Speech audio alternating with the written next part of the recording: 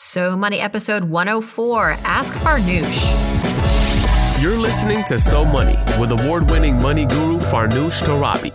Each day, get a 30-minute dose of financial inspiration from the world's top business minds, authors, influencers, and from Farnoosh herself. Looking for ways to save on gas or double your double coupons? Sorry, you're in the wrong place. Seeking profound ways to live a richer, happier life. Welcome to So Money.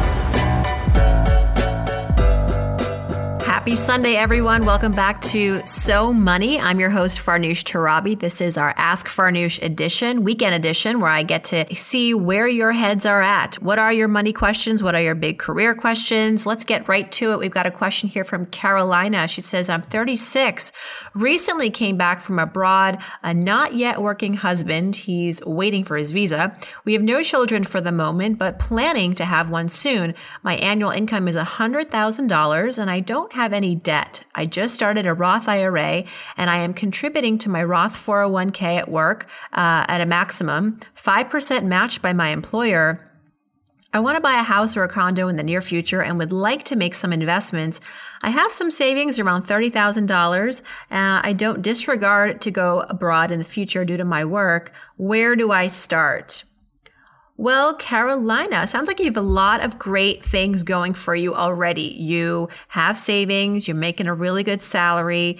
Hopefully your husband will find a job soon and that visa will arrive soon. Sounds like you have an amazing company 401k, a 5% match by your employer is pretty outstanding, I'd say, and you have $30,000 in savings. So if your goal is to buy a home, Carolina, I would say start by figuring out how much money per month you can comfortably put towards housing. And I like to see housing costs stay below 30% of your take-home pay. And that includes the mortgage, it includes insurance, it includes utilities. So once you do that first level math, figure out where that puts you in terms of price ranges for homes. And remember, you're going to want to have at least a 20% down payment these days to really qualify for a great loan and a great interest rate. And speaking of qualifying for that loan, it's also critical that you have good credit, great credit, in fact, to get the best interest rates. So I'm curious about this too, because you said that you've been abroad, your husband, I'm not sure if he's a foreigner or if he's a U.S. citizen. If you have not together established good credit yet. If you don't have good credit, if he doesn't have good credit, or if you just don't have credit because you haven't been in the country for very long and you don't have credit cards, things like that, it's really important to take the time now to establish good credit for yourselves. And if your credit score is not in the 700s out of 850, you will want to make some improvements. So do this before you apply for a mortgage, because this is really the time to get your credit health in check. You can go to annualcreditreport.com for free once a year to get your credit report from each of the 3 major credit reporting agencies. And now you can get your credit score pretty much anywhere. There are a lot of different advertisements for it. But just make sure that whatever credit score you're looking at is the FICO score, FICO. 90% of lenders look at the FICO score. That's where I would start. You asked where to start. So check your credit, make sure you start to analyze the housing market and also figure out how much you can comfortably put towards a home for a down payment. You have $30,000 in savings now. You don't want to put all that $30,000 towards the house. You want to get to a point where you can comfortably put money towards a down payment and have money left over. Banks want to see that you can very comfortably afford that mortgage. And so they're going to look at your net worth. They want to see that you have enough in the bank to not just put towards the down payment, but also to have as an emergency reserve. So, and if you're going to have a kid, you'll definitely want to have at least 6 months of your income shored up so that in the event that, your husband still is out of work or an emergency happens, you have some savings to tap. So that's where I would start. And it's an exciting time for you, Carolina. I'm excited to, hear about what happens with the house and with starting your family. So please keep in touch. Meredith writes and she says, hey, Farnoosh, I love your podcast. Thank you so much for sharing such valuable information with us and for making it fun. I am a grad student and I'm working part-time. I'm working to increase my income and get my finances in order before I graduate next winter, and I have to start on loan payments. Do you know of any in-person classes or financial support groups for young people in New York? I've been doing a lot of reading on my own, but I think the next step would be to find a community of like-minded individuals for both additional motivation and accountability. Any suggestions?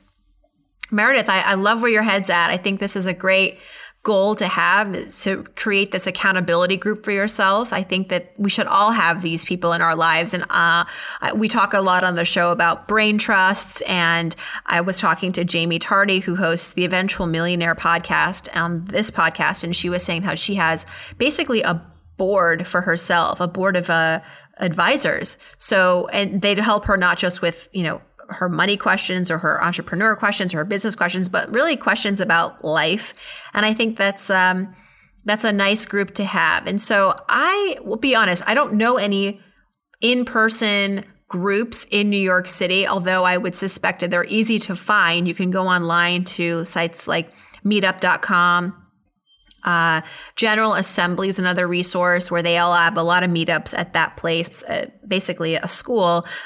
They have their own courses, a lot of it tech geared, but then outside of that, they're known for being a really great place for meetups of all sorts of interests. I also have interviewed Tiffany Aliche on this podcast, who's also known as the Budgetnista. And if you recall that episode, she talks about her LiveRicherChallenge.com website, where basically she has about 15,000 people following this challenge. It's how to live richer. And I think it's 7 days. It's a very short period of time, but it can maybe be a nice way to kind of get you on track. And then I would say to, honestly, Meredith, start your own community. I think the fact that you're in grad school, you're probably not alone with this desire to get your finances on the right path. So do a little bit of networking at school, talk to classmates, find out, is there anybody else, maybe 3 or 4 other people who have similar interests as you, and see, maybe you guys get coffee one night or you do a potluck and you talk about maybe becoming your own financial mastermind group, your own financial brain trust group.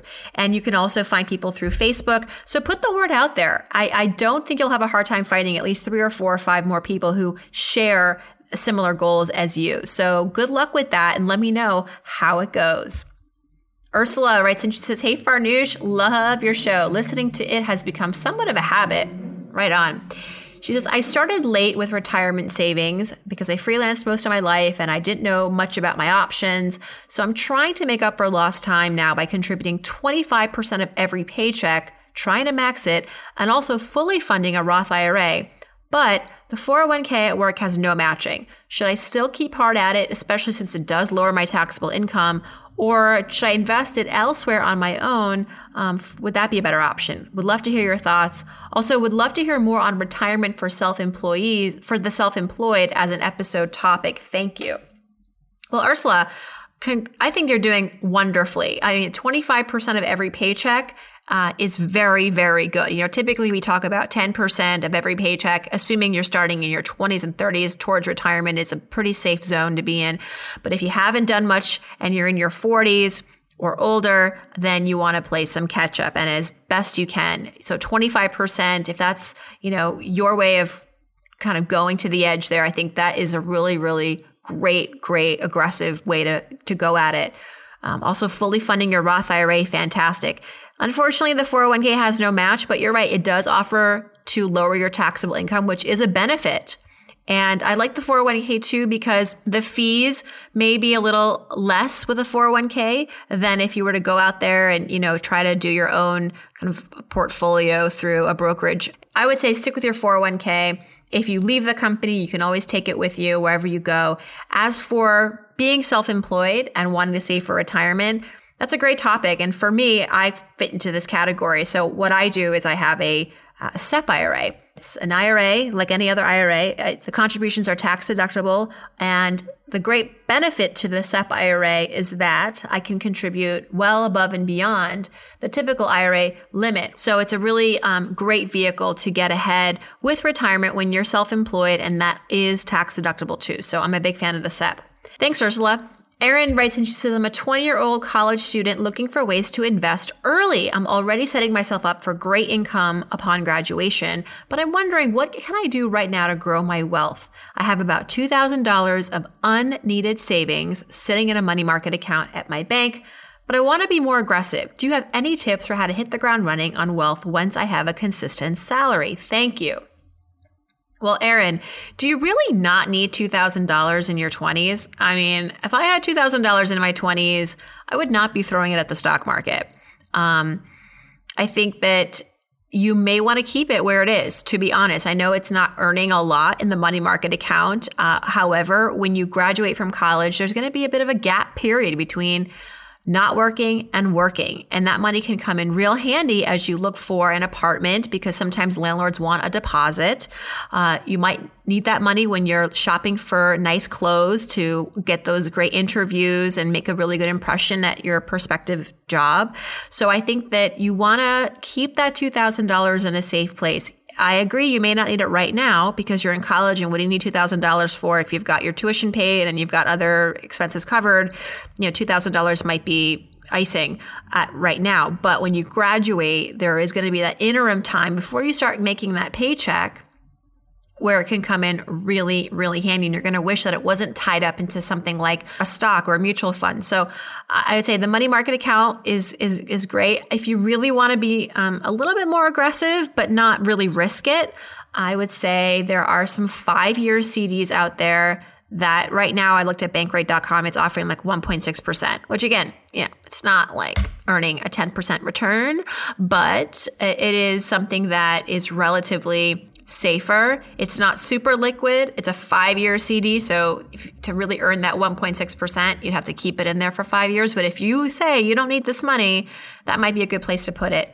That would be my advice. Sorry, I didn't give you anything sexy here, but I would just say, because I've been where you are, when you graduate, having money is helpful. You will be able to have more options as far as where you want to live, and you'll just be happy to have that kind of money in the bank. And you never know, that job may not come right away. And then once you even start the job, you don't get paid right away. It takes 2-3 weeks for the payroll to kick in. As far as getting that job and starting your wealth building, I would say sign up for the 401k the first day if your company offers it.